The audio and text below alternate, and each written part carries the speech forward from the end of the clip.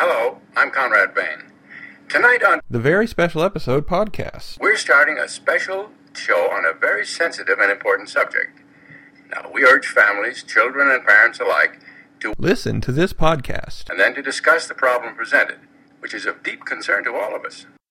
We've seen it all before, so let's reload on a very special episode of shows that sucked and shows that glowed. Buckle up, buttercup, it's a bumpy road. Going deep inside the mainframe, secret code. Some of this shit stinks, some of it's gold. Yeah, it's AVSE, featuring the VIPs of SPTV, Austin G and Dr. DB with our AT&C money. Weird TV is their specialty. It might be all four, or just one, two, or three, cause they're old and kinda busy. So go get ready and take a peek. So set your phases to download a rarity that we have bestowed. Special moments no one would have showed. Open your body holes cause you're gonna get told. Grab yourself a drink and let's unload in a very special episode. What you talking about, listeners? Welcome to the first episode of a very special podcast in which we speak very insensitively about very sensitive topics discussed on TV shows of yesteryear. At least that's what it is so far.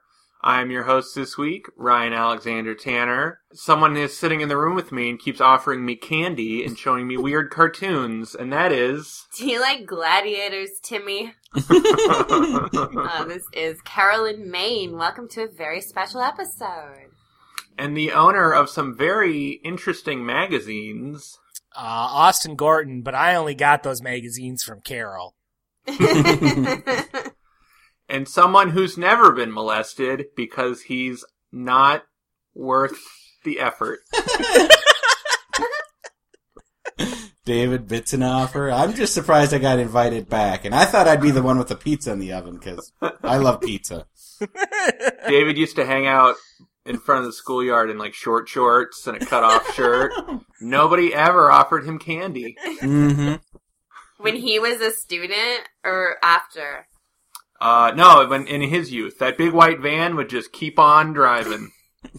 Wow, we just are starting off this new podcast right where we ended. I know. I thought Ryan told us to be respectful before we started recording. Respectful of the source material. So, for our first show, so this came out, we did a whole series called Saved by the Bell Reviewed together, if you're not familiar with that. We reviewed every episode of that show, and now we are going to review very special episodes of TV shows. So it'll actually we're not going to talk about the same show every week, which is nice. So for our first episode, we're discussing a two-part episode of Diff'rent Strokes, entitled The Bicycle Man. I believe the show is called Diff'rent Strokes. Diff'rent Strokes. I would like the record to show that when I saved my notes file, I spelled it DIF''rent, as is the title of the show. I did too, I just left out the apostrophe. Oh, okay. Fair enough. So this is a two-part episode called The Bicycle Man. It's season 5, episodes 16 and 17, and originally aired in February of 1983. Which was the day Carol was born. It's pretty close. November 1983. Oh, so Carol was conceived to this episode. No. Wow, we really are just throwing sensitivity out the window. Well, we haven't talked about the source material again. So this is the two-part episode about child molestation. It's a very special episode about a man who owns a bike shop who has all this cool stuff that he offers to Arnold. And it turns out that he is a child molester. The first thing I want to say, because we talked about what, we all get to pick our very special episodes, and I immediately thought of this, but I actually was thinking of a different two-part, very special Diff'rent Strokes episode. Is that the one where he gets kidnapped? Yeah, that's the one about hitchhiking, which I had only seen part 1 when I was a kid, and I never got to see part 2, which was part of why I wanted to see it. But it turns out Diff'rent Strokes has a lot of very special episodes. Yeah, I have a feeling we'll be covering a lot of Diff'rent Strokes along the way. This is, I think, kind of the prototypical, like, this is what a lot of people think of when they think of the sort of stereotypical, very special episode. Yeah. Do you know who sang the theme song to Diff'rent Strokes? Who? Well, I heard you sing it once, David. Yeah. But I mean, who sang officially it did? professionally? No, who? Alan Thicke. No way! Yes. You sound like him, particularly. Man, he is just like a quadruple threat, isn't he? Well, you would think that being the singer of a theme song of a show that covers such very special episodes, he would have raised his son up a little bit better. You'd hope so. Well, he is a singer. Yeah, but I don't know. You just think... But he likes to sing about, like, sexual assault, so. Yeah. It's catchy. Because it's catchy. But but he sings it very catchily. Yeah, let's give credit where credit's due. I don't know how many people, were just like, oh, this is a good song, and then you start singing along with it in the car, and you're like, wait a minute. Oh yeah, it's a fun, catchy little tune until you actually listen to the lyrics, and then you're like, wait, this is wildly inappropriate. Just like how real sexual assault seems pretty good at first when you're just getting those back rubs and cool cartoons. And playing Tarzan. We should talk about special episodes in general for a moment, I guess. Not that we have to do every podcast, but... What do you want to say? Well, does it... Take it away, David. Well, what do people think of, like... I think it was like an I Love the 80s show where they talked about probably this episode of Diff'rent Strokes or something. Those bastards. But then it was... Yeah, don't watch that. Listen to this. Well, it was only like 5 minutes, But they said like back in like the 80s, the only way for a sitcom to win an Emmy was to be completely serious. And there's just something weird. Like, I remember watching Diff'rent Strokes and other syndicated stuff when I was a kid growing up, and it was just an accepted part that every once in a while you're going to get like this super serious version of the show. Yeah. But it is kind of weird that you have this sitcom that's supposed to be lighthearted comedy, and then you just get hit with like something that's like very, very macabre. Well, I think there's a level of social responsibility to this. I want to wait till the end to really kind of evaluate the performance of this, but yeah, contradicting myself immediately, I thought this was surprisingly well done. Yeah, actually. I was actually surprised too. But also the way that it still functioned as a sitcom was very odd and kind of uncomfortable. Yeah, like there was a lot of canned laughs, and then like they were laughing at something that was sexual assault, which I hope we don't do 100 times in this podcast. Oh wait, we're gonna. Sorry about it. And like part 1 ends with the bicycle man, the titular bicycle man, taking photos of Arnold and his friend and his shirtless friend playing Dudley. like Tarzan and stuff. And that's how it ends. And then everyone's clapping, and it's almost like they're clapping for this guy taking photos of kids. And show those muscles, Dudley. That's good. Fine. Now we're going to take some pictures, and we're going to have another little sip of wine, and we're going to take some more pictures. And, so give me strike a pose for me there. Yeah, let's see what you do. Oh, hey, that's great, guys. Guys, we're just going to have a great time together this afternoon. Huh? All right, let's see those poses some more. That's the way to go.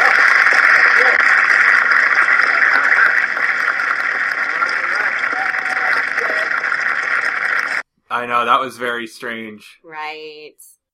And you're like, that just doesn't come off well, Yeah, well, I think that's mostly what we're going to do in this series, is watch very special episodes and sort of, we'll pick them apart, moment by moment, and then also kind of get into, because I think some are more well done than others, and I think actually we're starting off, in terms of a show, it's them saying, okay, we've got millions of kids that watch this, and we can actually kind of provide them with some useful information here. I think it did a pretty good job. Yeah, I think I never watched much Diff'rent Strokes. I've maybe seen an episode here or there. I mean, what you talking about, Austin? I know. And you don't need to have ever seen a single episode or even know of the existence of the show, and you're still familiar with what you talk about, Willis. Yep. And you're familiar with Gary Coleman. Like, Gary Coleman is He's an icon. He's a pop culture icon just as Gary Coleman. And, I know about how... I don't think anyone's ever said that about Gary Coleman since he's been dead, Austin. Oh, really? Yeah, no, he's a character unto himself at this point. That's charitable. I'm pretty familiar with, the fact that all three of the main kids on the show pretty much had train wrecks of lives after it ended and whatnot. So I don't know that I'm qualified to say that this was a bad episode of Diff'rent Strokes, but it definitely felt like it wasn't a typical sitcom episode, but it definitely was a pretty decent, very special episode. Yeah, well, again, I want to save that till later, but I do briefly want to touch on everyone's relationship with the show. I haven't seen it since I was a kid. I just would watch it because it was on sometimes, but it wasn't on a whole lot. And so I probably haven't watched an episode of Diff'rent Strokes since I was like 8 years old. How about you, Carol? Yeah, pretty much the same. It was strange looking back on because, not only are there people of color who are actors, which is nice, but also all the bricks were brown. It was a very different color scheme, lots of brown and yellow, very 70s. Mm-hmm. I haven't watched it yet in a good 20 years. And I have to say, first of all, that although I don't know if the man, Emmanuel Lewis, counts as an icon to me, that's a great reach, Austin. I do think that he was this shit. Emmanuel Lewis really? Was the other. I always get them confused. Yeah, Emmanuel Lewis was Webster. This was part of the wave, by wave I mean two people, of young black men who had some sort of growth disorder that allowed them to play a child on TV for years and years. A child that got adopted by white parents. How did that happen that it was at the exact same time? Was one the first Pixar movie and the next was the DreamWorks ripoff? Yeah, Webster is like the ants to Diff'rent Strokes of Bug Life. Yeah. Or the Armageddon to Deep Impact, or the Dante's Peak to Volcano. No, I think that's what happened is, this show was Gary Coleman was kind of a phenomenon, and then they were like, get us another black kid with a growth disorder and give him a show. Yeah, they probably gave him the growth disorder, in the agent Let's office. be clear here. They didn't just say, get us another little black kid. They said, get us another little black kid, and we're gonna stick him with upper-class white family. Yeah, have me adopted by white. So that's the general premise of Diff'rent Strokes, right? Is they're biological brothers, right? Willis and Arnold. Yeah, I looked it up briefly on Wikipedia, and apparently their mother, I guess it was a single mother, or in some way, passed away, and she had worked for Mr. Drummond. Oh. She was his maid or housekeeper or something.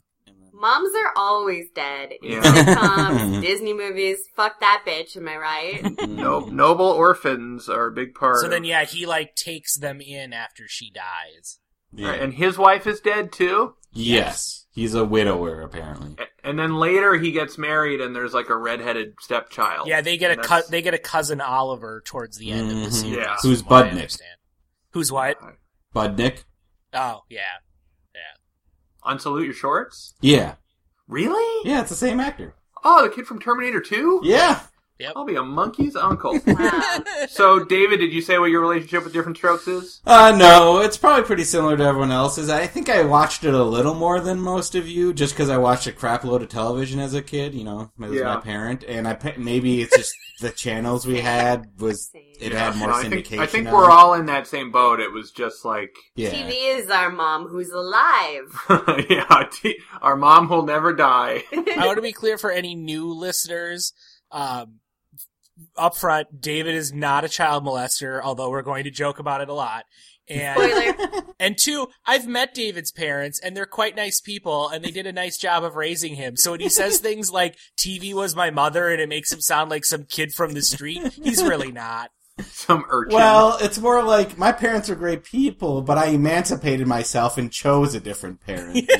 That's a fair statement. Because I watched a crap load of TV, more than that was healthy. And, so I watched it. I remember the beginning, and I think it's different because I actually saw it on YouTube, and where Mr. Drummond is in, a limousine, and he pulls up, and then, Gary Coleman and... Willis, yeah. Todd Bridges. Yeah. Yeah, they run into them, and then they drive off. But as a kid, it always just looked like he drove up to like an orphanage and just like looked around and was like, I want those two. The drive-through orphanage. Yeah, exactly. And then he was like, I'll have that and then a supersized one. Yeah, exactly. Oh, then of course, Mr. Drummond has a biological daughter. Yeah. That's she hanging seems around. really young for him, though. But I don't know. She does, because he seems older. Well, he's rich, so you know he had a young wife. Yeah, all right. Yep, makes sense. It all checks out. Yeah. All right, so long story short, we all watched too much TV as a kid. Yeah. Yep, All right. I watched a lot of this. So I remember some other special episodes, like there was a bulimia one, and there was a kidnapping one, and they all, like I said, as a kid, that just seemed to be what sitcoms do. They'll go super serious on you every once in a while. Do they still do that? Is there like a Big Bang Theory episode about like The time they bang too big? yeah, about like MRAs or something? There should be, and I don't think that there is. That'd be like the only good Big Bang episode. I mean, the thing is, I feel like back then, kids and adults would watch the same shows, and I just don't think that really happens anymore. Yeah. TV's just changed a lot since the 80s in terms of, like, I don't want to say that it's gotten a lot more sophisticated, because that's discrediting a lot of TV, but it's just, it's made differently, it's aired differently, and I don't know that there's the same audience for the very special episode like there was in the 80s.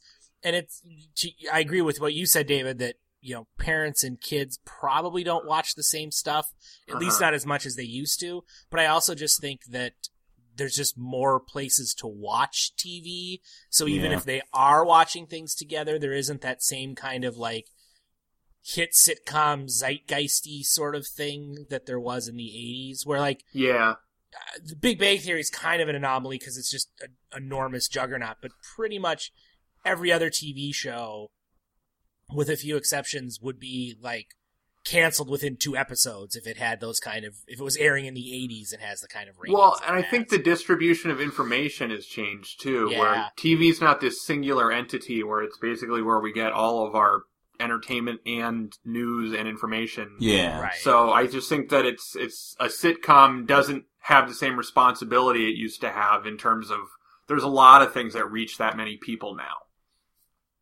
I do definitely think that some shows still do this kind of stuff. I just think they're a little bit more subtler about it than they used to be. Like, the whole idea of, you know, someone coming out from the cast and saying, tonight we're going to be giving you a different look at our show, and we encourage you to talk to your kids. Like, I don't think that really happens as much anymore. Well, and this show is basically, these 2 episodes are basically like it's like a simulation. It's like 2 episodes to show kids, like, all the warning signs leading up to getting molested, basically. Like, it is really made to inform in sort of a smart way. Mm-hmm. And then the wrap-up of it is really like a Q&A for the audience of, like, how to evaluate this and how to look at it. Yeah, I think this show probably definitely, like, taught a lot of kids a lot of grooming behavior, and if our shows aren't sometimes doing that for kids, I think we're doing them a disservice. Mm-hmm. I agree. I've watched way more Degrassi than a grown man should. Right, yeah, you have that problem, too. And I could explain that a lot, but that's what the show about. But that goes into a lot of different topics. Like, it deals with MRAs and stuff like that. And Does it's it? not subtle. Oh yeah, like somebody gets doxxed basically, and all that kind of stuff. Well, I bet, like, God bless them, they're keeping it modern. Yeah. Does anyone watch Glee? I bet that had a lot of topical shit. I watched every episode of Glee except for like 3 of them. What? And like every 3rd episode was pretty much a very special episode. Okay. Yeah. I think it's more common in dramas nowadays than sitcoms. Yeah. Like, lots of dramas will sort of step back from their normal routine to do kind of tackle a serious issue.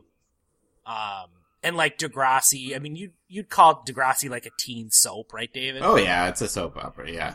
And that's, you know, David has his Degrassi habit. I have my 90210 habit. 90210 is another show where from the beginning and right up until the end, every 3rd episode could reasonably be considered it's tackling some kind of issue. Or I wonder if Austin's going to take us on that journey at some point. You'll see a few 90210 episodes pop up in this podcast. I'll warn you right now. And like I saw Degrassi, and it did kind of at the end of an episode, they talked to the audience about, there was like a suicide hotline kind of thing and that kind of stuff. And so it's still out there, but as we said, just not in sitcoms anymore. It's usually like if you're funny, you just don't even delve into more serious stuff in any earnest. Well, on some of that, like you said, David, on quoting the I Love the 80s, that this was how sitcoms got Emmys. I think the modern audience has a better appreciation for comedy and is more able to judge it on its own merits. And so, like, you don't just hand out, like, the best comedy Emmy to, like, the comedy that is the most dramatic, because that's not what it's supposed to do. That's for the drama Emmy. So it's a better... Audiences are more willing to accept just good comedy from its comedy shows. Did they also get, like, some public funding for tackling issues sometimes? Some of them did. Like, I know that a lot of shows did, like, anti-drug episodes, and I'm pretty sure that Nancy Reagan was slipping them some fins for that. Oh, yeah, good old Nancy. I mean, she showed up, I think she did I think there's an anti-drug Diff'rent Strokes where, like, Nancy Reagan is like, hello, Willis, I'm here to talk about drugs. That's what I'm talking about. No, she goes to, like, Gary Coleman's class and gives them a big anti-drug, and she even asks, she's like, how many of you kids have done drugs before? And, like, half the class raises their hand, and I'm like, who are these 5th grade coke fiends in our hand? That's awesome. That's why I don't do N-O, is because Nancy Reagan told me N-O-T to do it. N-O to N-O from N-R.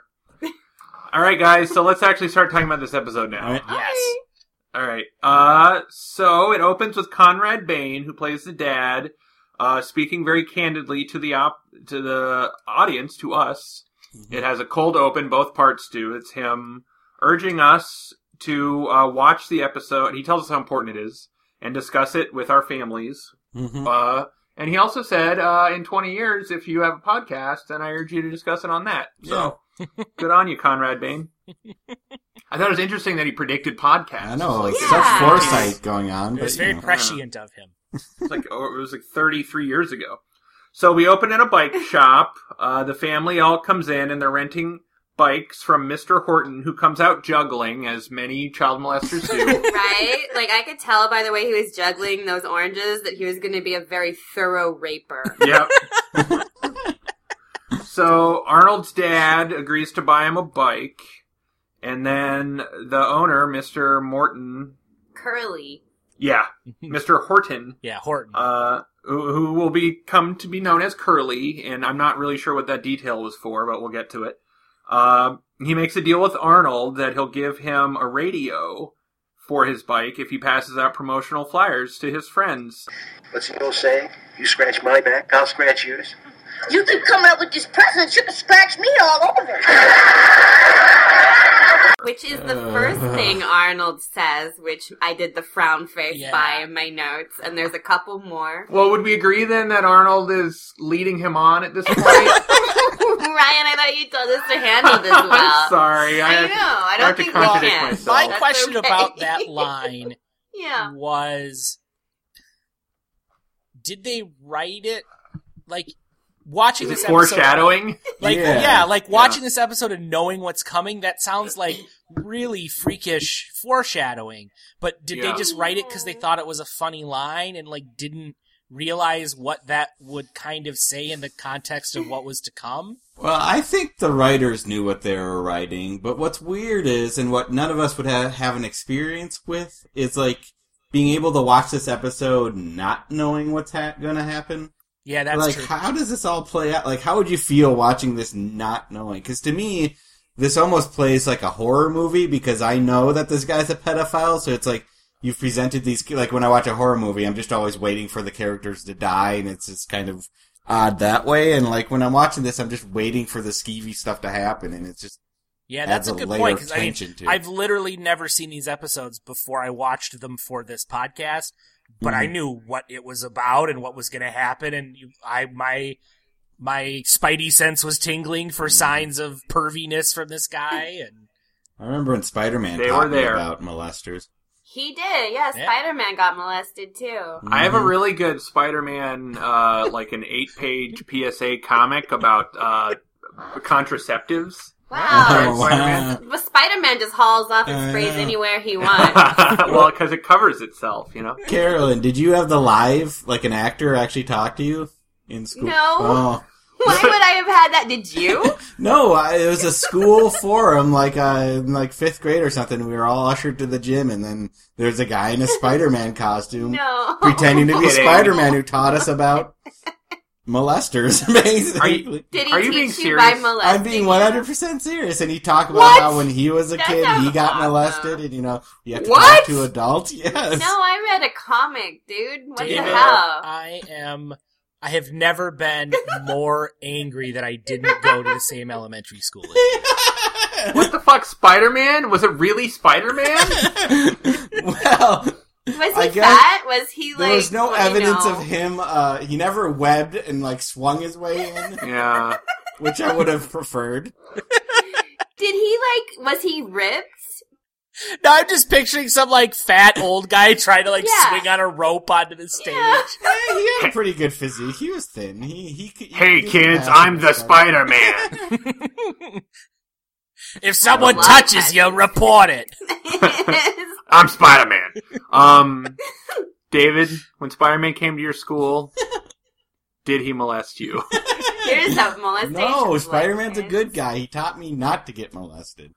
Well, speaking of unsettling moments, I do want to say, too, in terms of the dialogue, there's a really weird disconnect, because I would say as a narrative and the way they wrap it up, it's actually pretty smart and well done, and is a good story of caution. Yeah. But then all the things that make it qualify as a sitcom are very out of place. Like, every time there's basically anything that the audience laughs at, it's uncomfortable. Well, that's the other weird thing about very special episodes, is a lot of them are filmed before a live studio audience, and I think the live studio audience has no idea what they're supposed to do with the material they're presenting. Yeah. Oh, definitely. Totally. And that's, I'm pretty sure, and we'll obviously figure this out as we go along, I'm pretty sure there are some very special sitcom episodes that they abandon all pretense at humor, or nearly all pretense at humor. Yeah. This is not one of them. I mean, this definitely tries to do the normal sitcom stuff while it's doing its message. And you're right, it is just uncomfortable when they just cut to a cheap gag and the audience cracks up and you're just like, yeah, but that guy's gonna do bad things. Yeah, when a toilet flushes and everyone laughs and you're like, I'm pretty sure that kid just got raped. Right? Yeah. Right. And there's when Mr. Horton is setting up for the kids to come over and he takes out a nudie mag. Yeah. And then there's laughter. Yeah, he slips it in amongst some comic books and the audience laughs and you're like, why is just the presence of a porno mag hilarious? And then why is it funny that he's hiding it amongst comic books? They turned on the laughter sign. You gotta laugh. So, and speaking of unsettling moments, one that doesn't get addressed is when Arnold goes to his school to hand out flyers. He's having trouble giving them away, and he goes up to a small girl and threatens to punch her in the face. Take it off! Punch your lights out! Yeah. She won't take a flyer. Where's the very special episode about not punching women in the face? Yeah, but she could take care of herself, though, because she stared down Gary Coleman pretty quickly, which is true. It's pretty awesome. Thankfully, she's strong enough to put up with that. But I do think more television should come out against punching women in the face. You'd hope so. Maybe by 2032? I don't know. So then Arnold's friend Dudley does a very good job of handing out the flyers. So is he a regular cast member? I got no clue. I got the impression that he is. That he is he is one in the long-standing TV tradition of the main character's slightly mischievous friend. Yeah, I can see that. The Eddie Haskell to Gary Coleman's Beaver, if you will. He's like the Ralph Malph. Yes, that they're just slightly more amoral than the main character, so that they push the main character into questionable situations that then turn into either comedic or teaching moments. Do we know how sexual the lines are usually? Because, I mean, we know the kids are going to get molested, so everything that Gary Coleman says is we're uncomfortable, but we get laughs. Do we know, like, if he usually talks like a brazen hussy? I don't think he intentionally talks like a brazen hussy. All I know is that he asks what you talking about. I will say that I got in contact with our cracked research team. Oh, yeah? And they say that Dudley was on 43 episodes. Okay. So Dudley wants in on the deal. He wants a radio also. So Arnold agrees to ask Mr. Horton. So we go back to the bike shop. Mr. Horton is like ushering a kid out of the store, and he's giving him some candy and being like, "Don't tell anyone you were here," which is the first dead giveaway, I think. That's the first hint. That's a great clue. Yeah. He says, just don't tell your parents about all the candy I gave you, which... Mm-hmm. Even if that's not a euphemism, that's still an ominous sign. Yeah. Yes. So then he takes Arnold into the back room and gives him ice cream. Oh, and this is where we learn it's not just the back room. We learn that like his house is his bicycle shop. That like he goes through the door behind the cash register, and it's like a living room, and then his bed is in the back, and there's a kitchen. And he, like, lives on the flip side of his bicycle shop. And that's almost creepy in and of itself. Yeah, I feel like that's just a convenience for TV thing, really. Yeah. It's gotta be, right? And Arnold gives out 2 more lines, which I think are just too terrible not to read. I'm pretty sure I know what one of them is. The first one is that he's back for another load. Oh, I didn't catch that one. I super dead. The second one, that's when he's coming back to get the flyers, and then when he's about to get this banana split, there's plenty you can have there, better than what I have. Yeah. I'm good with words if I put my mouth to it. He also tells him, "My tongue is faster than a hummingbird's wings." Yes, that one too. Which I guess would have been better if it was Ms. Horton, but, you take what you can get. I don't know if guys need a fast tongue, but they'll take it. Doesn't hurt. Mm-hmm. So Mr. Horton says he can come over and ride the bike, and he's like, "You can come over and don't tell anyone." And and then they tell each other how much they like each other a lot. Yeah, that was weird. Everything just gives you, goosebumps or whatever.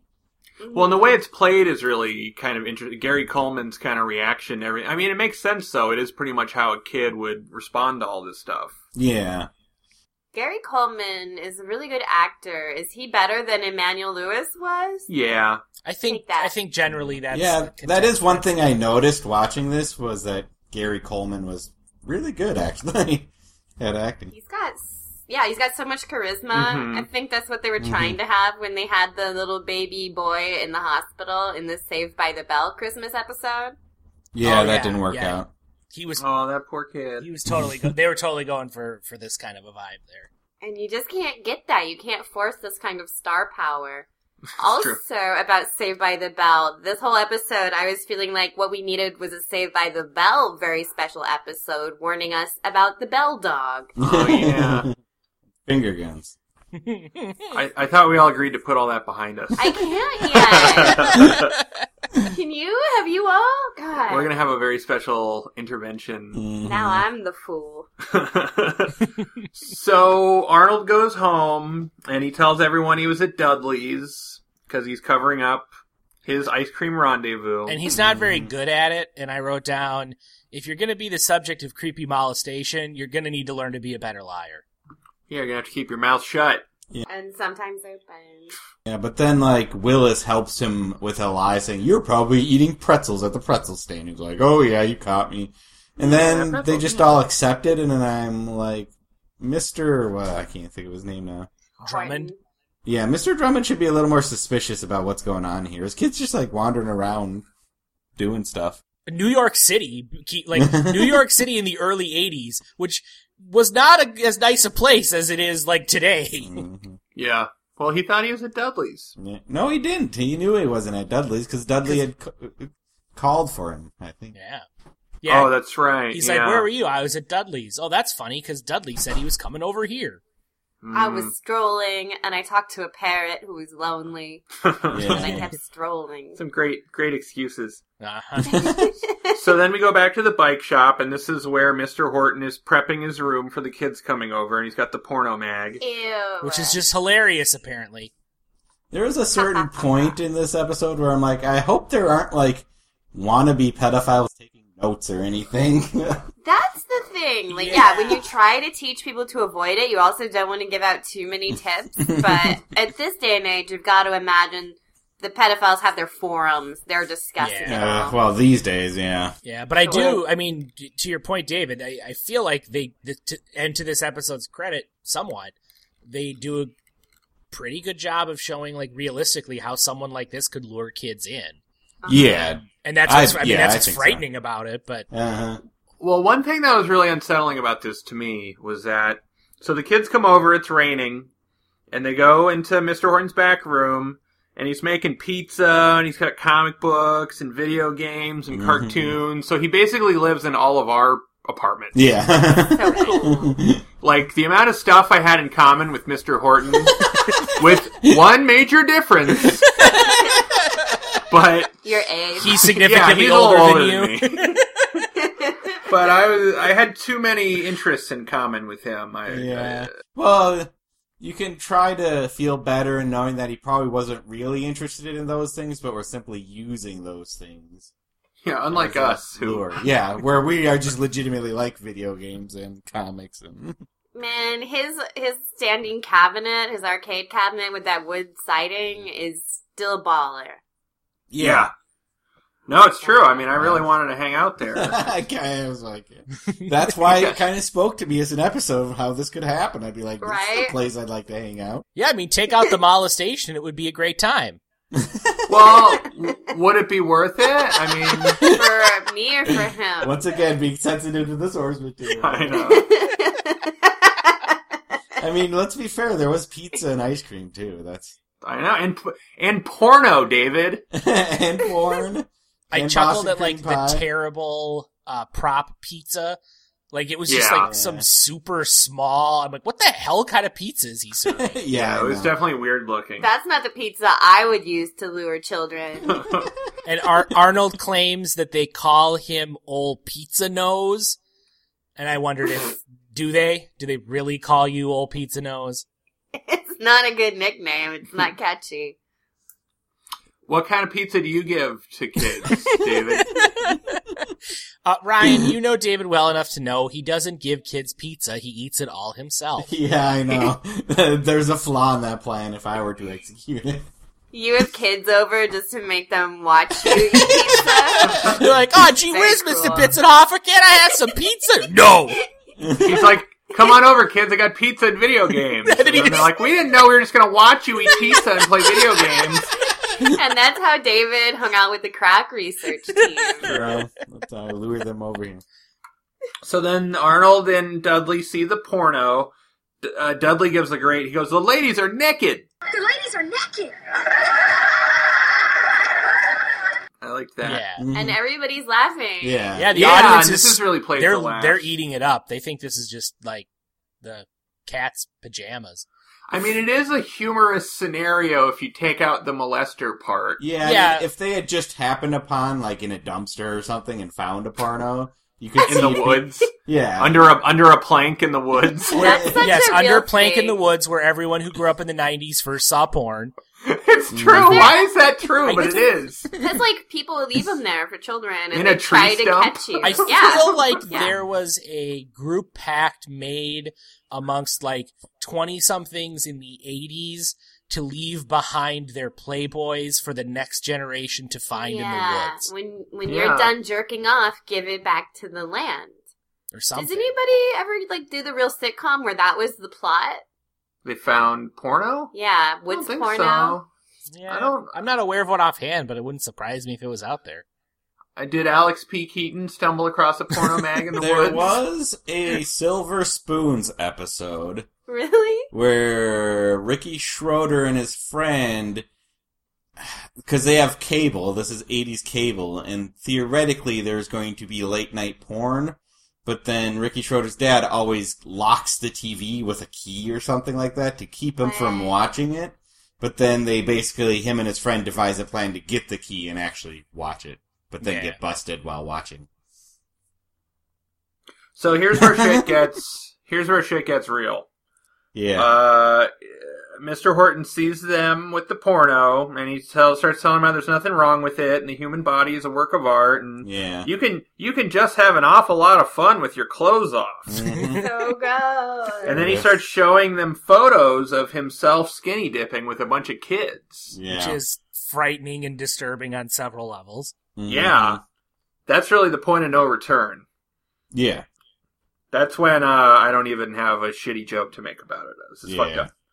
And Dudley thinks it looks fun. And Arnold's a little more hesitant. Arnold is more sensible than Dudley in this scenario. Mm-hmm. Mm-hmm. And then he starts offering them wine.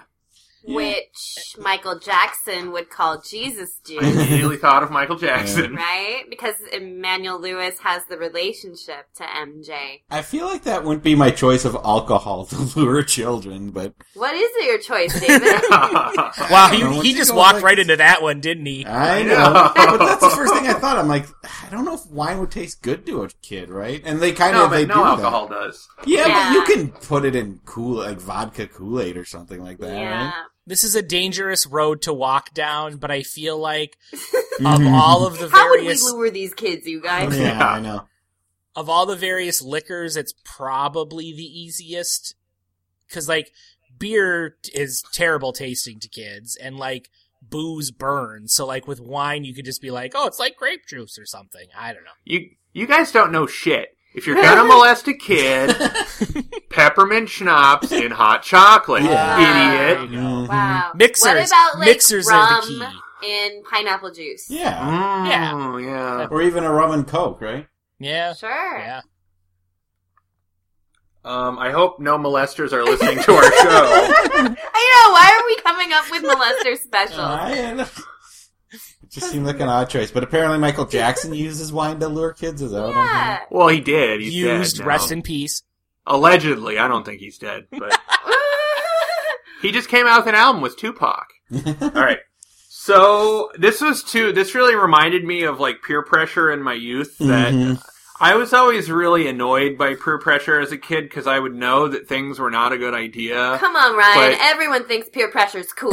I just could never get over, just that thing of Arnold being like, I don't know if I should drink this wine because this guy's going to molest us. And Dudley being like, don't be such a fucking stick in the mud, Arnold. And, that's what I remember peer pressure feeling like. Like, you're doing something really dumb, but you're being a dick to me that I'm not going to do it too. And the pressure of it was very odd. Everyone who's cool gets molested. And it was played realistically in that, like, Arnold was like, I don't know if I should drink wine. He's like, well, I'm sure Dudley would like some wine. And he's like, yeah. I'll take it. Oh, I guess you don't have to drink if you don't want to. And he's like, all right, if everyone else... Yeah, Mr. Horton is an accomplished child molester. He knows how to pit these kids against each other to get what he wants. But he also plays the... they do it this way in Europe card, which seems to be, I feel like the worst thing Europe has ever done is create an exotic other for various sex criminals to point to as justification for their behavior. Well, plus also most of World War II. Yeah. And Brexit. And Brexit, yeah. So then he starts playing a camera game with them, where he basically gets Dudley to take his shirt off and takes a bunch of weird photos of him. Well, and this is posing with Arnold. so the idea is that these kids are like, I think they say at the beginning, because the whole thing starts, like you said, with Arnold getting a bike or the promise to get a bike for his birthday. And I think he said at some point that he's like 11 and he's going to turn 12 soon. Mm-hmm. And this is where I'm not sure if this is just my understanding of, like, if kids today are just different. But when, like, Mr. Horton says, like, hey, I got my trusty camera here. Do you kids like taking pictures? And like, yeah, that sounds like fun. Let's take some pictures. And I'm like, I just can't see any 12-year-old kid nowadays being like, yes, taking pictures is a fun game. Maybe it has something to... Yeah, maybe it has something to do with how now kids have their own phone by that point, right? Yeah, and that you could have your camera in the phone, but back in the day, it used to be more selective to have that equipment. Like, you couldn't just get your selfie by yourself. And there might be a little bit of, like, everything Mr. Horton has been doing right now has been fun, so maybe this game will be fun too, you know? Yeah, that's true. But it got me thinking about, like, this is gonna sound bad. It got me thinking about today's 12-year-olds, and this is maybe I'm wrong, but I feel like they're 12-year-olds today are just more jaded and I hope so. and savvy. Where I feel like Mr. Horton's approach would work on like an 8-year-old today, but a 12-year-old would be like, "Man, this crazy old guy's trying to molest us. Let's get out of here." So you're saying it's their own fault, is what you're saying? No, Austin. I'm saying that. You're saying Dudley got what he deserved. And that he wanted it. He was asking for it, actually. I'm saying that this may have worked in 1983, but I don't know it would work today. Well, it's weird because it's almost like shows you what's actually important about this. Because I do think in 1983, kids were less inclined to even know that child molestation was a thing. Right. Yeah. And so, and that's also why they wouldn't say anything about what happened, because the shame and that there's no cultural context for whose fault it is or why this happened. Or they don't even know why they feel bad about it, you know? Like, well, like I was listening to, this is very timely, one of the women who came out and said Trump groped her on an airplane on the news the other day, and they said, well, why didn't you tell anyone? And she said, it didn't even occur to me to ever tell anyone, because it was, it was 20 years, it's just not the environment. Ryan, would you just leave that poor man alone and quit piling on him? Hasn't he been through enough already? Well, the election's rigged against him anyway. I know, so it doesn't matter anyway. Part of the conspiracy. It's just interesting how, because we can, laugh at the ludicrous elements of this or whatever, but I do think it actually helped this scenario enter into the public consciousness. Like, it actually did raise awareness. And I want to be clear, like, I'm not criticizing the episode for having 12-year-olds fall for this. It just made me realize that, for better and worse, really, I don't think 12-year-olds would fall for it in the same way today. Which isn't to say that, like, bad shit can't happen to 12-year-olds and that if a 12-year-old falls for it, it is their fault. I just think in general, partially probably because of this episode, and like you said, the culture's changed. Kids, I think they get older faster now, and this could still happen, but I think it just is more likely to happen to younger and younger kids nowadays, whereas like 12-year-olds are just more jaded and well, nowadays, 12-year-olds are just having consensual sex with each other. I mean, almost. Like, that's... It's a pretty plausible scenario for the time, as far as I can tell. I think, though, the real thing with a lot of molestation is that it happens within the family and within family friends and, like, step-parents. That adds, like, a whole nother level of complication. Right. I think that and it's less like you will side with the children, which they touch on, pun not intended, a little bit more toward the end. Yeah. But yeah, I think it was really good of them to bring this scenario to light, even though in most instances, I think the child's fears are coming from inside the house, which is really, really, really difficult. And at least this guy, at least they presented him as not necessarily a stranger, like some random guy who grabs him. Like, it seems like this is somebody they knew, even though we probably never saw him before on the show. Somebody they played off as they've met him before, and the kids generally like him. Yeah, and the grooming behavior made a lot of sense, and it was really helpful, I'm sure, to see. So part 1 ends with Mr. Horton taking photos of Dudley with his shirt off, and like David pointed out, the audience just starts applauding at this scenario because it's the end of the episode, which is very strange. Yeah. So then part 2, we got another intro from Conrad Bain. And I do think it's interesting in both of his introductions He gives a very serious, we're doing a special episode here. We want you to talk about what you see here with your kids, sit down as a family and go over it. Yet never once do they mention by name what it is that we're talking about. Huh. Yeah, that's true.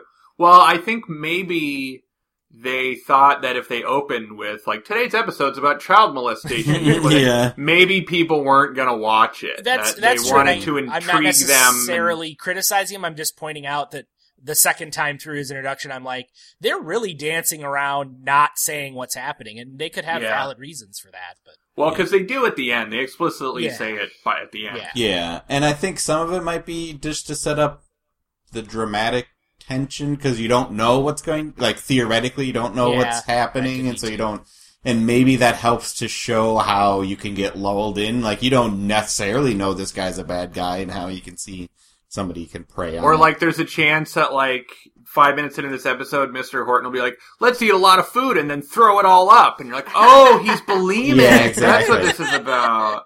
Yeah. He's got a bad body image, which is why he wants to take naked pictures of everyone. So, one thing I thought was weird, too, is the, like, last time on Diff'rent Strokes thing, is it opens with, like, moving footage, like, film footage of Arnold and Dudley giving out the flyers. Yeah. And then it just turns into film stills with a voiceover, like, after that. I just thought it was weird that they used both methods. I thought it was weird that they showed Arnold and Dudley handing out flyers, which Arnold and Dudley never did in the episode. Yeah, they did. Yeah, they did. They talked about it. We never actually saw the two of them handing out flyers together. Oh, shit. That wasn't footage from the first episode? That was not footage from the first episode. Weird. Huh. Yeah. How about that? Yeah. Do you guys think that the ALF very special episode on child molestation was just avoid people who look like Willie? Aww. Poor Willie. Come on. He looks like a classic child. I think Alf would be the child. I didn't know Austin had that. Wow. I know. You didn't know about his Willie impression? No. You didn't know about Austin's Willie? So, well, we'll cross that bridge when we get to it. In the meantime, Dudley rides Mr. Horton around. Oh, no. Jesus. And Mr. Horton keeps trying to give them more wine. Oh, here's where Dudley pressures Arnold. Yeah. And this was, of everything, this is like the most disturbing detail to me, was when he's plying them with wine, and I think Arnold says, if I drink that, my dad'll smell it on my breath, which is, a legitimate concern. And like, as if from nowhere, Mr. Horton produces like a pre-prepped jar of gum and mints. And he's like, don't worry, I've got plenty of gum and mints here to cover up that alcohol in your breath. And it was that little detail that just really creeped me out. Just how prepared he was. Yeah. Beware of the overly prepared. It wasn't just like he has a pack of gum in a drawer, but he has like a wide variety of different gums and mints all laid out in a bowl ready to go. And you're just like, oh man, he's done this a lot, and that's terrible. Well, and if there's one thing I learned from this, is that no amount of gum can cover up the smell of wine. Yeah. Which we'll get to in a minute. But Does this make anybody want wine? Yeah. A little bit. It wouldn't be the first time I had to have some drinks to get through episodes that we watched and discussed. So then he wants to play the trampoline game where they jump up and down on his bed. And this is where he tells them to call him Curly, which feels more significant than it is, I guess. Yeah. Like, I guess the idea is just this is part of the molestation process where it's like, don't call me by that adult name, call me by like a goofy kid sounding name because we're peers and we're all getting along and that kind of stuff. I can see that, yeah. Do you wonder what it's like to be that actor though, man? That's a weird I part thought to about play, that. man. I was like, man, how do you feel going through life being like, I played the pervert on Diff'rent Strokes? Yeah, I don't know. I mean, I'm sure he had other roles, and like this was a favor, right? Well, has our crack research team done any investigation? Our crack research team did look into that because it was very disturbed by the thought of like what this poor actor has gone through.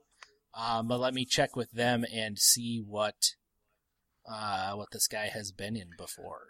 Well, in the interim, Conrad Bain shows up and really gums up this whole molestation process. He really salts this guy's game. He really does. What a cockblocker. That was a tough scene for me where he's like, he could almost bust him and you can kind of feel it. And then Mr. Horton is acting all like blue-balled and stuff. It was weird.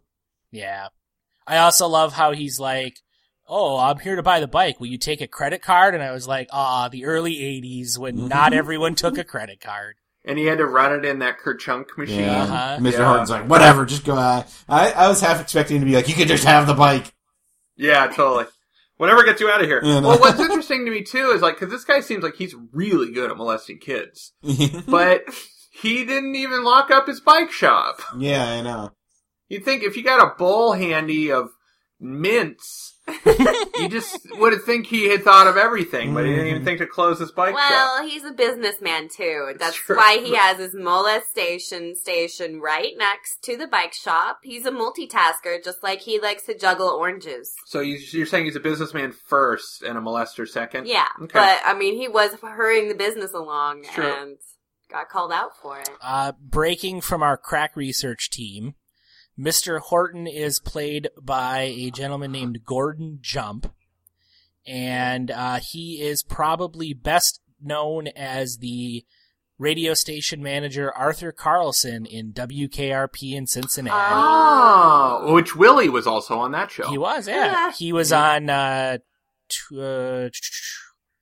many episodes? 90 episodes of WKRP Cincinnati.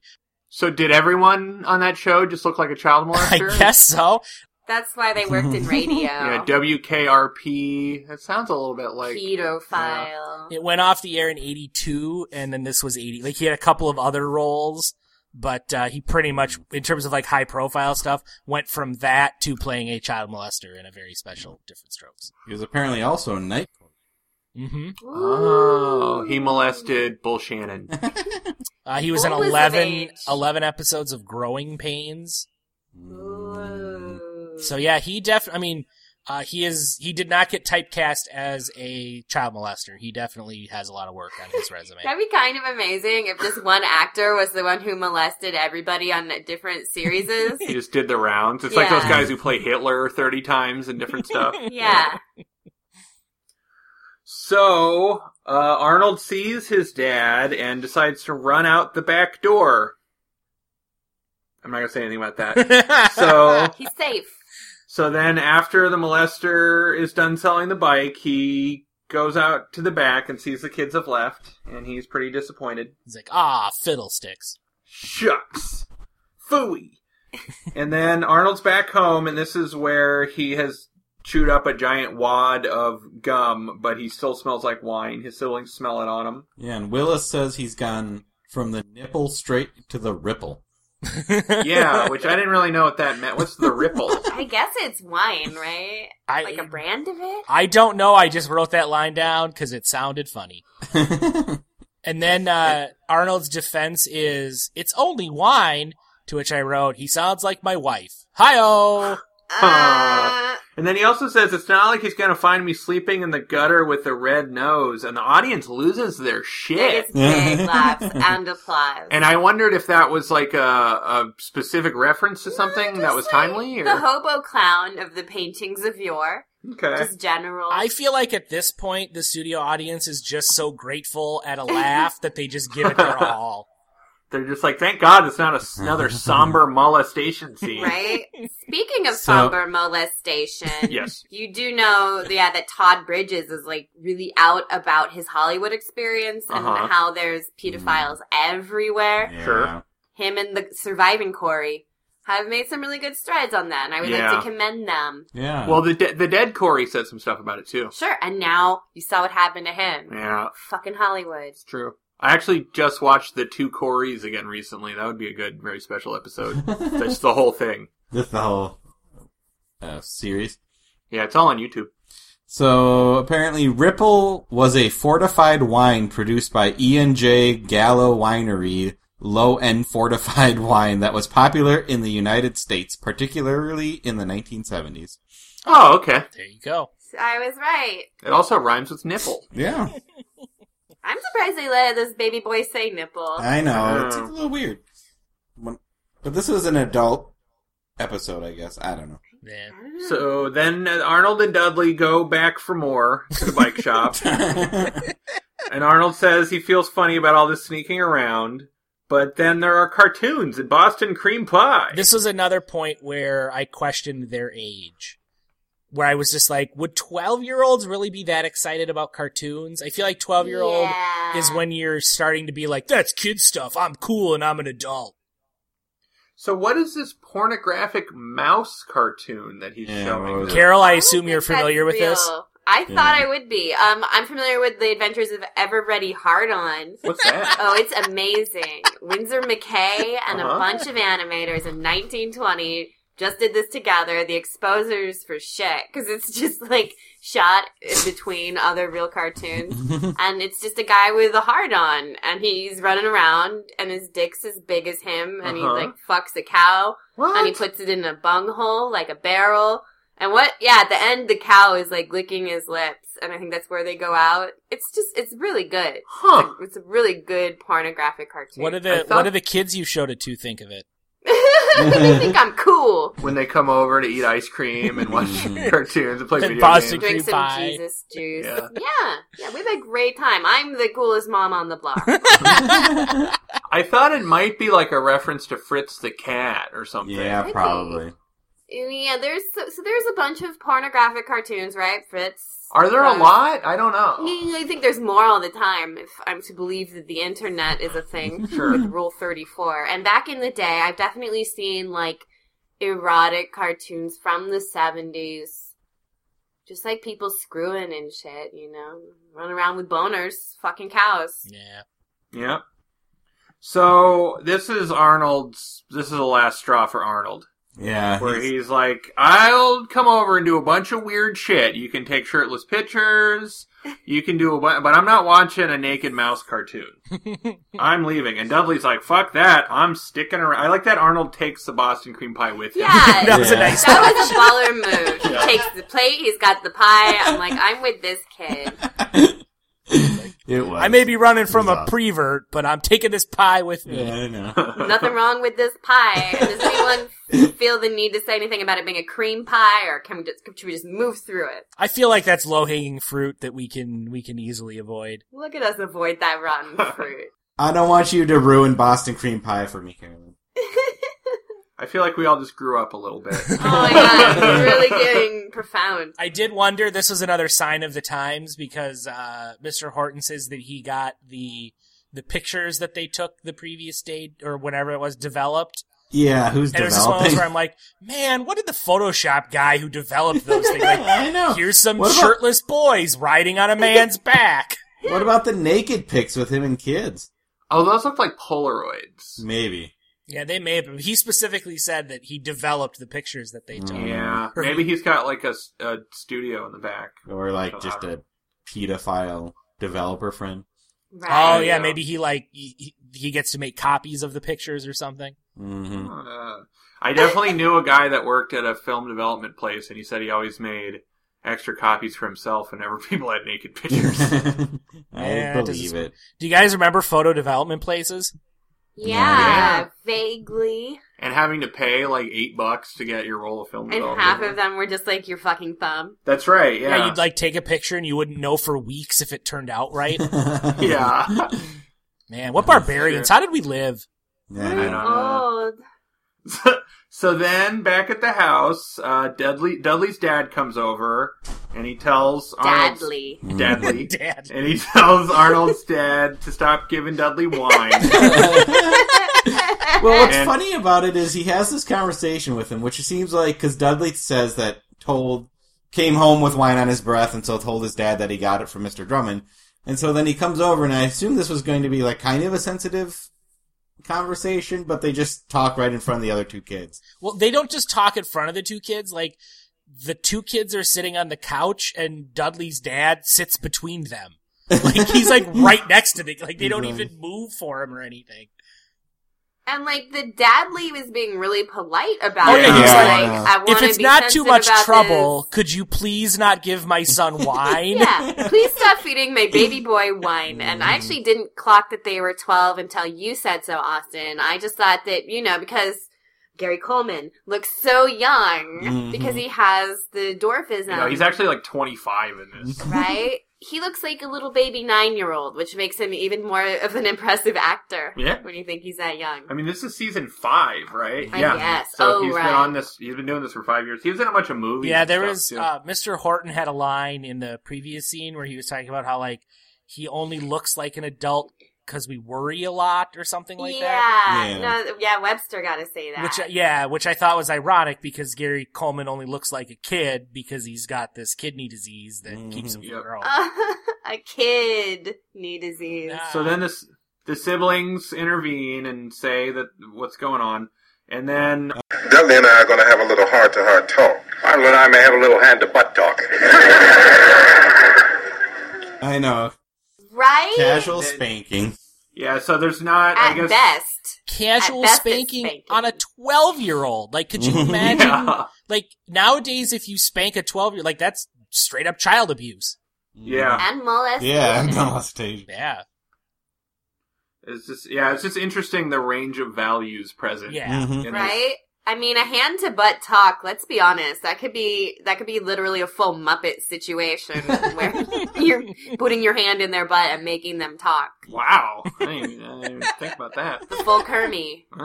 Give him the Kermit.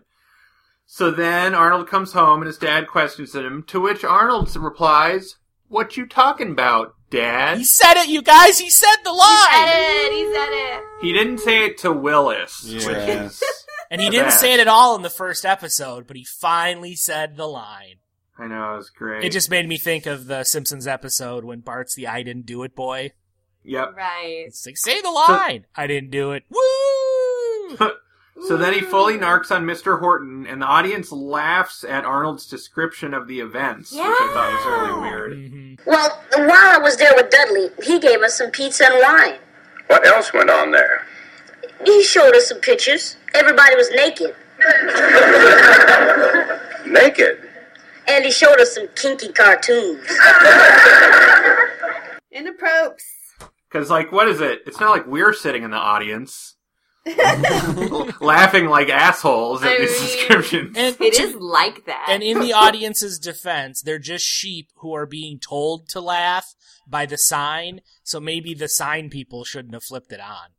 Yeah, so really the point is that we are a bunch of pieces of shit. Yeah. Basically.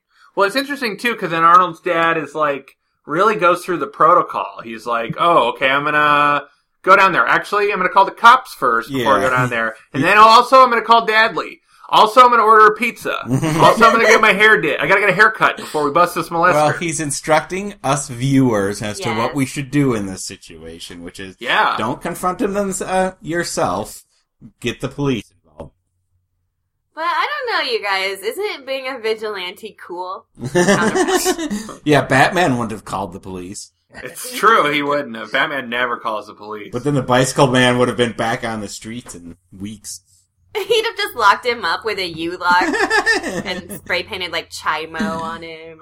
So then, the dad shows up with the cops. Which would be a lot more dramatic if the cop didn't look like an extra that they just slapped an overcoat on. It's true. He kind of looked like the molester. Right? Especially in the old television show. Imagine the pixelation being worse than it was.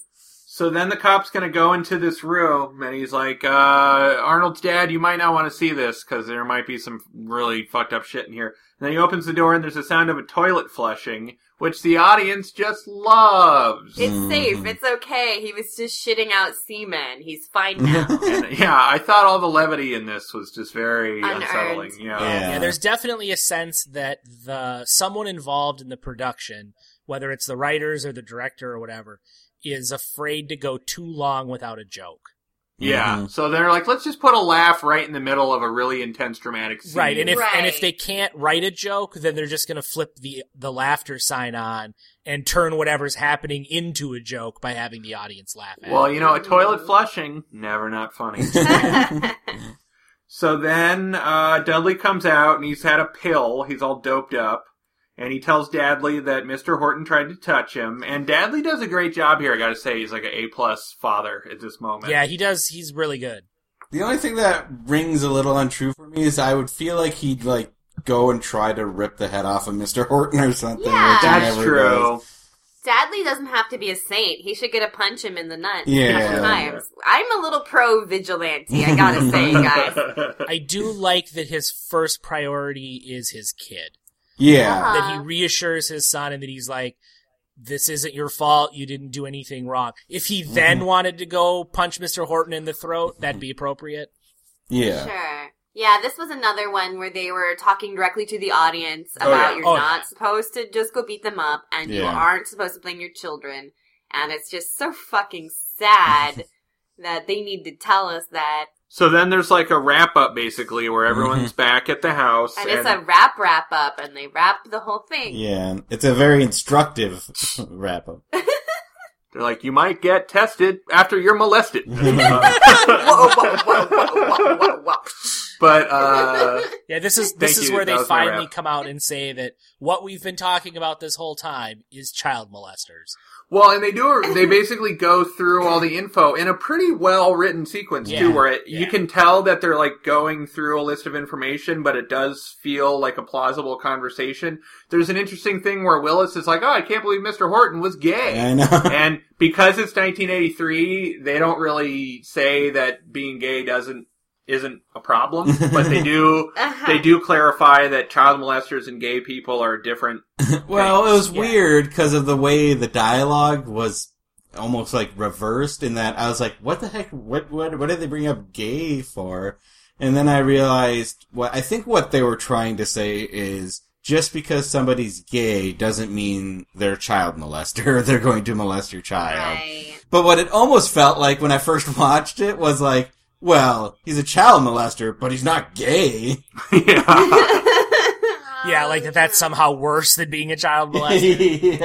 Yeah. Well, he's a gay child molester. I know. That's the point they were trying to make is that it's not that he likes little boys and that's different than liking men.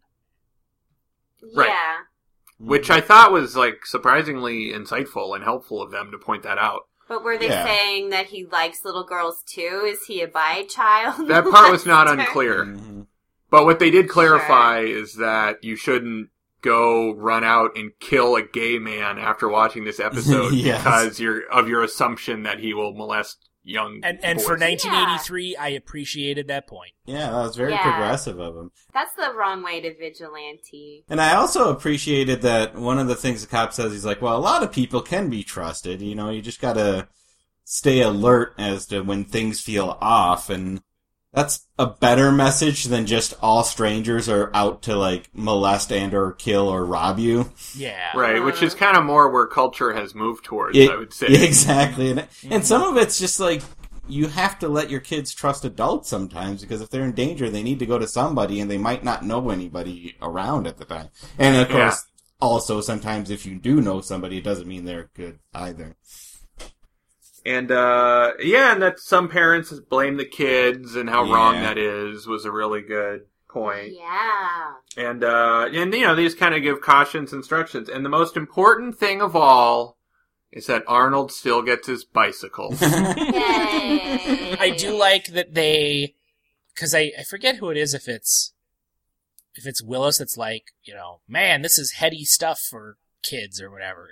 They make a point of saying it's important for kids to know the facts about stuff. Mm-hmm. Which again, for 1983, I thought was a good lesson. And also that some hugs and kisses are still okay. Yeah, like when you kiss your dad because he bought you a bike. Yeah. Thanks, Dadley. What do you think about that it was Dudley and not Arnold that took the brunt of the molestation? It does seem like a cop-out to their character. Yeah. Like, having our protagonist, the one we love the most, suffer the most would have been more accurate to the experience of being molested. Do you feel like they didn't want the audience to feel differently about Arnold because he'd been molested? Yeah, they didn't want to risk that. emotional involvement. And I guess I didn't quite like at the end, the hand waving of the police officer. He's like, well, Dudley's gonna be fine. He's got good parents. Yeah. He's got a dad that loves him. He'll be fine. And I'm like, they'll sew him up. Yeah. Well, yikes. Yeah, they also did in the show, they got him right before he got molested, right? Yeah. He was just about to really... Yeah. I think that's what we're supposed to believe. Yeah. Right. And that's a bit of a cop-out, too, but I mean, good for him. No one wants to see a molested child, or else they're terrible. You mean that no one wants to look at a child after they've been molested? Yeah, put a bag on them. For their life. That's what I'm saying. Yep, But even if he wasn't molested, like in the most physical sense, like that still would be a scarring experience for a little kid. Yeah. Sure. And even Arnold, too, you know? Yeah. Like, it affect your ability to trust and that kind of thing. And they also sneak in a lesson about vigilantism and how it was good that Mr. Drummond called the police before going over there, because the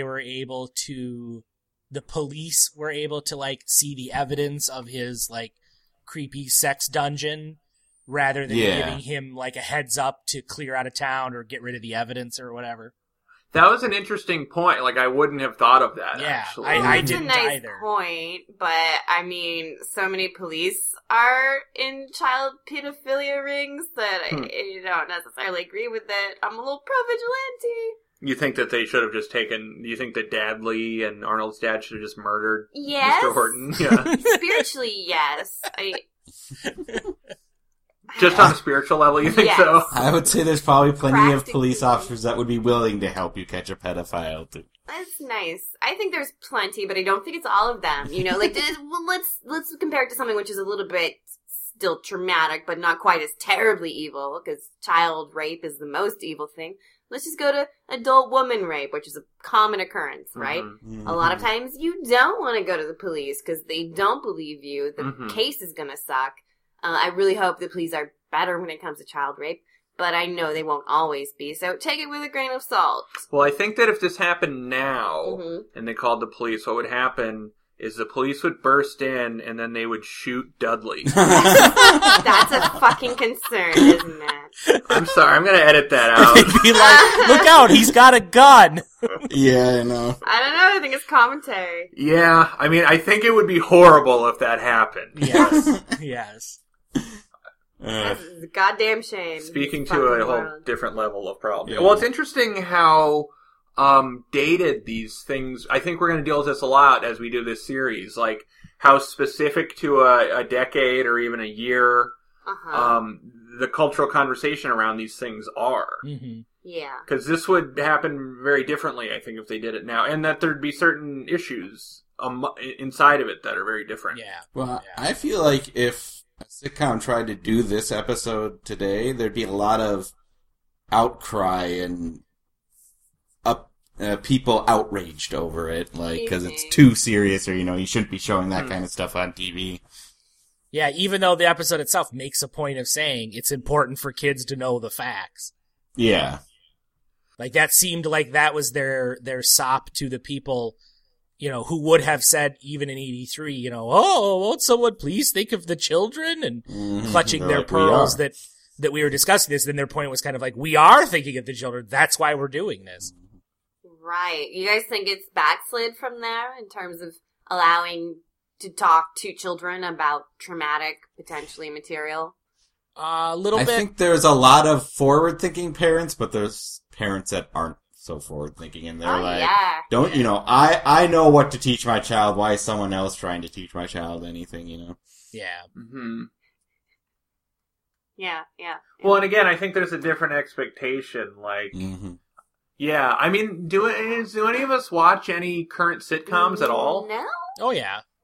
Yeah. Like, what do you watch? Big Bang, Modern Family, The Good Place, which is new this season.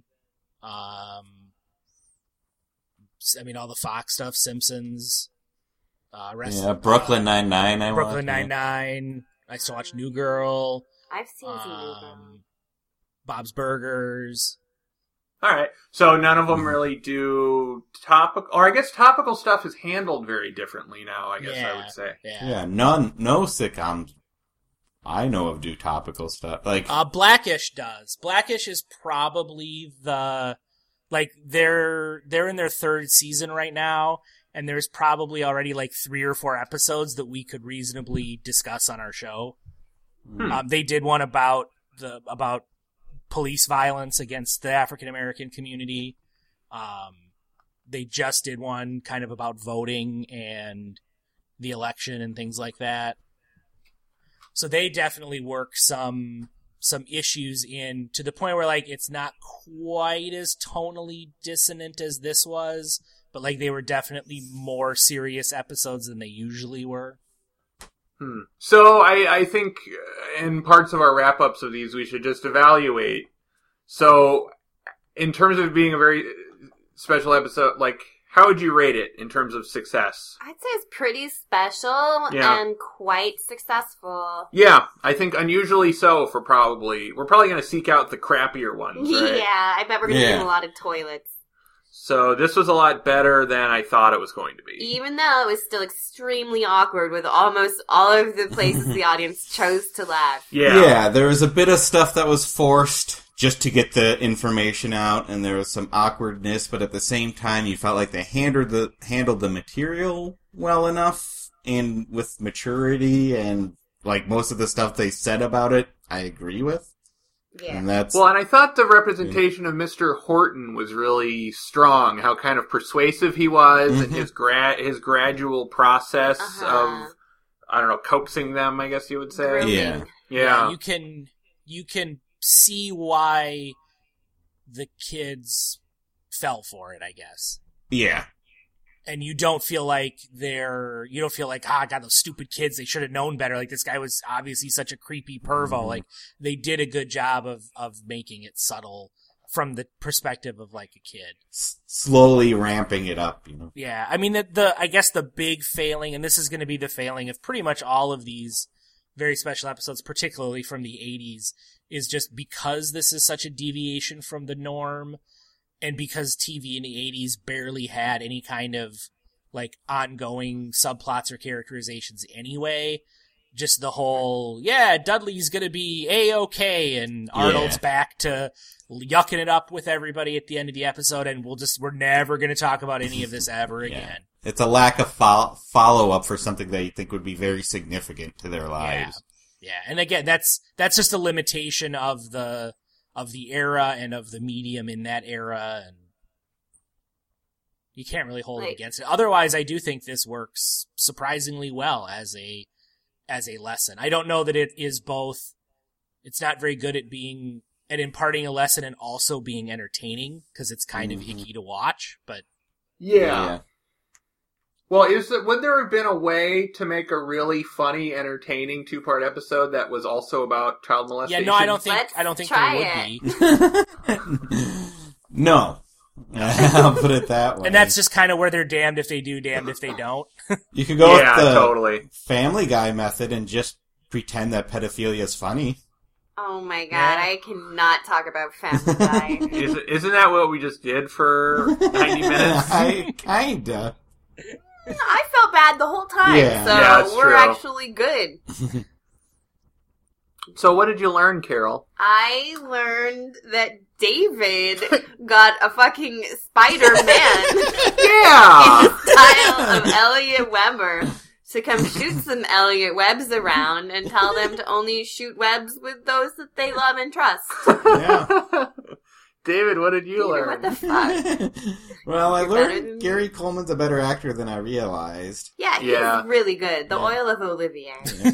And the other thing I learned while doing notes is that I have a very difficult time spelling bicycle on the first try. Every time I write it down, I misspell it. And then I can correct it, but I always want to put the Y before the I. I don't know. One of those words. I can't spell diarrhea for the life of me. Yeah. Which is like the height of irony.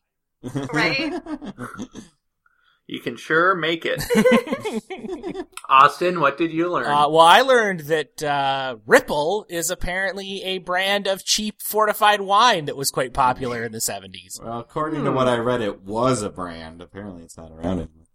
Yeah, we gotta get some Rip. Yeah, that's too bad because we could get some Ripple and see what it's like. But yeah, exactly. I know, we should have had some to get us through this.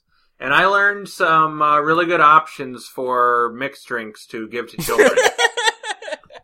Not least of which was pineapple and was it rum? Yeah, I call that the salty sailor. Oh yeah, that's what you give to Hawaiian kids.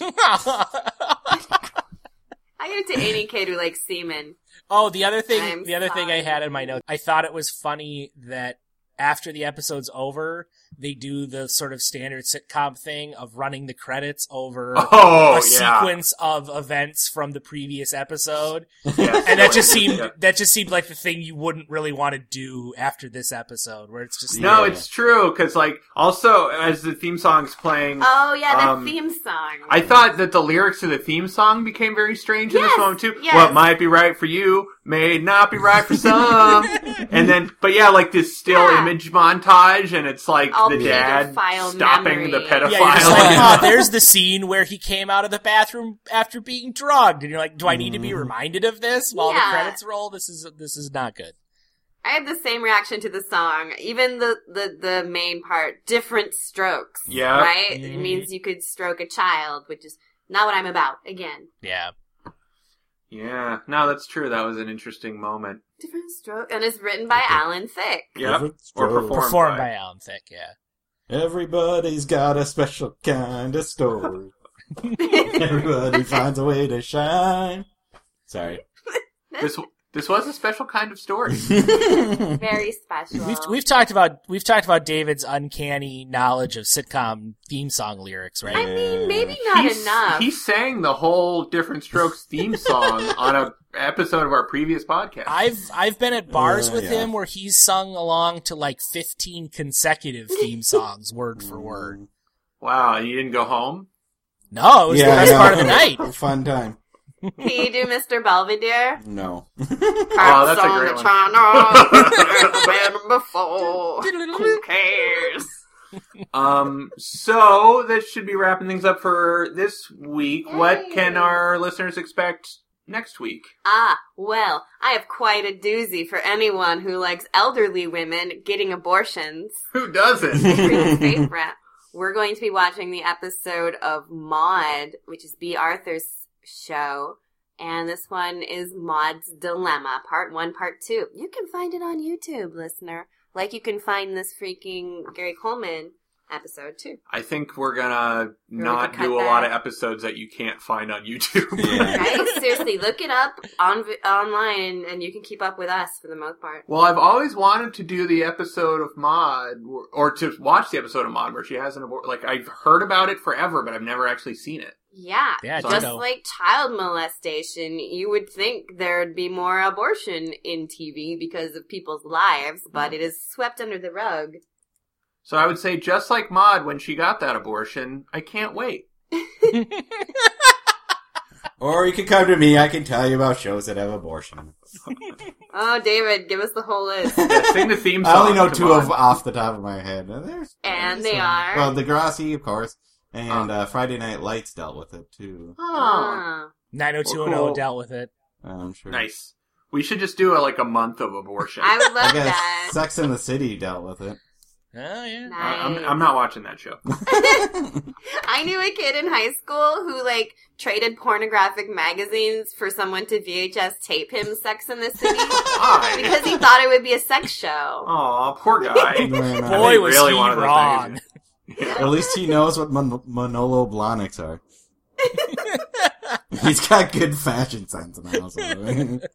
That ended up being what he was into later, so it all turned out. Well, before we sign off, Carol, where I find you humorous and engaging, and I would like to perhaps look at your Facebook to see if there's pictures of you that I can gawk at. Well, I have a Tarzan album. All right. I have some shirtless poses on an old man. All right, sounds good. You can find me online at www.carolynmain.com, Carolyn Main at Twitter, Carolyn Main on Tumblr, or Carolyn Main on Facebook.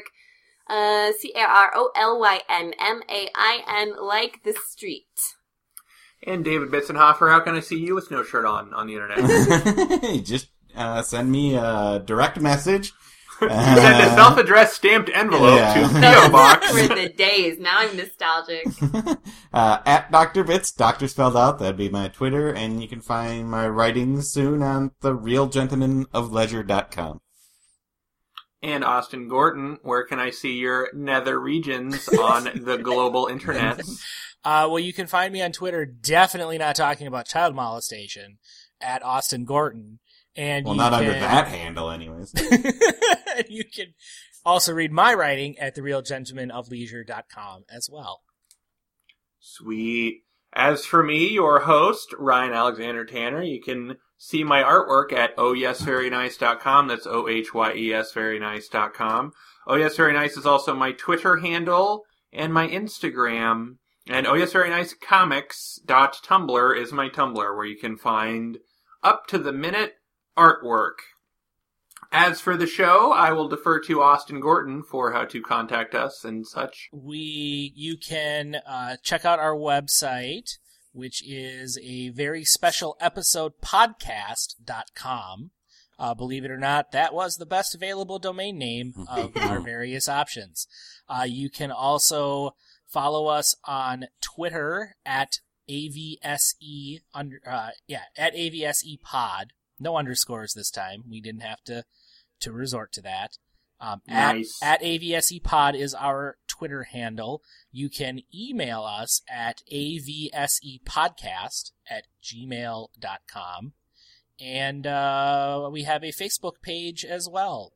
A very special episode on Facebook. So come and give us a like there and join in the conversation. I would say either through any of those means, Facebook, Twitter, email, give us some suggestions for episodes to cover.